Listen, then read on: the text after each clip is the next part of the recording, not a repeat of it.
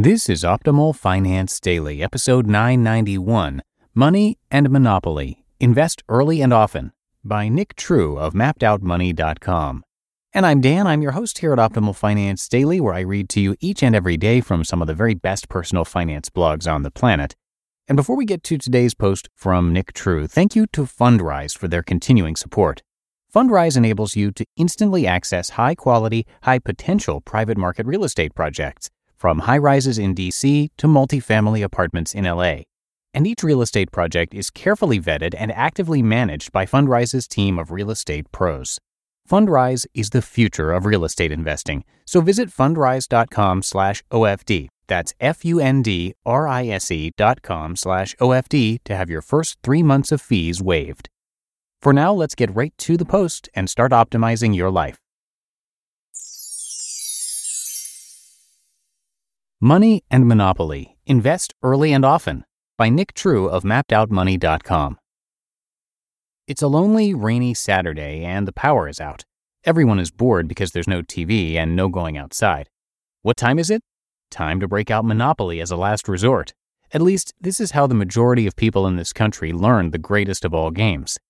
Growing up, my family actually loved playing board games, and Monopoly was one of the first games I ever learned. Today, it's still a family favorite. That is, when it doesn't end in a huge explosion, and it represents one of the things I loved most about my childhood. As I got older, I began to realize that this game had a lot more to offer than ruining friendships. Mr. Monopoly actually has a lot of great personal finance wisdom if we would only listen. 2 nuggets of wisdom that this game teaches are to invest early and invest often. Invest early.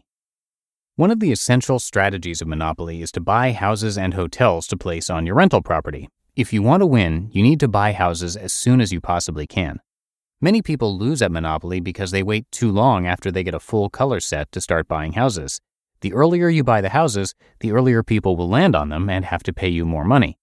The first person who has houses gains a huge advantage over the other players, and oftentimes they win the game. In real life, this lesson applies to investing. Although you may not be investing in houses and hotels, the earlier you start investing your money, the more you will end up with. Now, I know you're thinking, of course, the earlier you invest, the more you'll have. It doesn't take a rocket scientist to come up with that. Whoa now. I know that it seems like common sense, but most people don't know just how much those early years help. Let me tell you a story about a brother and sister named Jack and Jill. They went up the hill. Just kidding. But seriously, as an example, let's look at 2 people who took 2 different paths and see what happens. Jill learned early on, probably from playing Monopoly, that the sooner you start investing, the better off you'll be.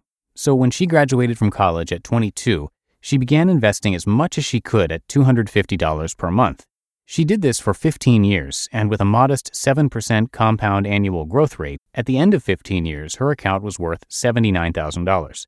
Jill, now age 37, decided she isn't going to invest any more money, and she will let her money grow from there. Continuing at 7% until Jill is 75 years old, 38 years later, the account will then be worth $1,036,000, and she never invested a dime after age 37. Now let's look at Jack. It took Jack some time to understand that he needed to invest. He always thought that retirement was far, far away and he had plenty of time. Besides, he enjoyed spending his new salary after he got out of college. And anyway, he deserved it for working so hard to make it through school. Although Jill tried to talk some sense into him, Jack didn't start to invest until he was 30. 8 years after Jill. Like Jill, he invested $250 a month and got a 7% annual return. However, here's the difference. Jack didn't stop investing like Jill did. Instead, he continued investing all the way until he was 75 years old. You would think that obviously Jack would have a lot more than Jill since he kept adding to it for 45 years. But check this out. Jack's account is actually only worth $948,000. That means Jill invested for 15 years and then stopped, while Jack invested for 45 years, and yet Jill had $88,000 more than Jack at 75 years old, and all because she started 8 years before her brother. As you can see, starting early makes a huge difference, and just think if Jill had kept investing that $250 every month. If she had, her account would be worth $1,689,000, leaving Jack in the dust. Invest often. Not only is it important to buy houses as early as you can in Monopoly, it's equally as important to keep buying more houses as you get the money. If you want to win Monopoly, you have to reinvest the money you make from the houses to buy more houses. If you pass go and collect $200, buy more houses. If you win second place in a beauty contest, buy more houses. If you take a ride on the Reading Railroad, buy more houses. If you land on free parking, buy more houses. Are you catching the theme here? Bottom line is, when you get money, buy houses, period. In real life, we can't dump every dime we make into our investment account, but the more often we can invest, the better off we'll be. Take, for example, someone who invests $3,600 a year. If they invested that $3,600 once a year on January 1st for 50 years at 7%, they would have $1,463,000. Sure, that's a bunch of money, but if they invested that $3,600 on a monthly basis at $300 per month for the same 50 years, they would have $1,634,000. They end up with $170,000 more just because they invested monthly instead of yearly. This happens because of compound interest. Compound interest helps to grow your money rapidly, and the more often you can feed it, the more effective it becomes. For those of you that don't know what compound interest is, and don't feel bad, I didn't for a long time either, let me explain. Compound interest is a fancy term that's used to describe how interest is calculated. Let's keep the math simple. Basically, if you invest $100 this month and you make 1% per month, at the end of the month you would have $101.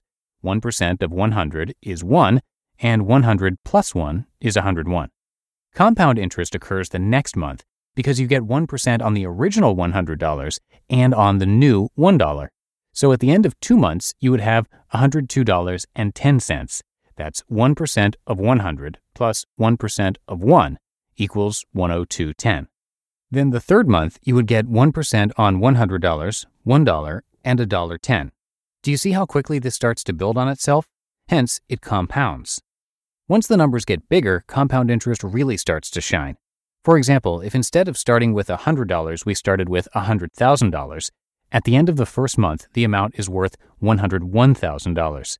Then at the end of the second month, it's $102,010. At the end of the third month, it's $103,030. It's gaining over $1,000 each month and continues to grow. Compound interest grows your money more rapidly the more often you invest. This is why it's important to create a habit of investing regularly, like every month. What should you do? Invest early and often. If you do that, you can maximize the amount of money you will have later in life. There are only a handful of situations where it doesn't make sense to start investing right now, even if it's a small amount. It is absolutely extremely important for you to start today. Not only will it set you up for success years from now, it also changes your mindset about money and helps you become a long-term thinker. By starting to set aside money every month for investing, you are creating habits and developing a mindset that will help you for the rest of your life. You just listened to the post titled Money and Monopoly, Invest Early and Often by Nick True of MappedOutMoney.com. And thank you again to Fundrise for their support. Come by fundrise.com/OFD to have your first 3 months free. Private market real estate has historically provided excellent ongoing cash flow, even as it supports long-term growth. Private market assets like these are a strategy for diversifying beyond public market investments and even other kinds of real estate like publicly traded REITs. And Fundrise is the future of real estate investing. The platform's innovations power an investor-first model by eliminating the bloated costs and middlemen that have traditionally weighed down real estate investing, saving investors time and money. And that is why it's frequently mentioned as a recommended tool in the blogs that I narrate here. Unparalleled transparency and real-time reporting let you see how the development of specific properties impact your overall portfolio. So check it out. Visit fundrise.com/OFD. That's fundrise.com/OFD to have your first 3 months of fees waived. And that's it for today. Thank you so much for listening as always, and have a great rest of your day. I'm going to see you right back here for the Wednesday show tomorrow as we get closer and closer to Thanksgiving, and that's where your optimal life awaits.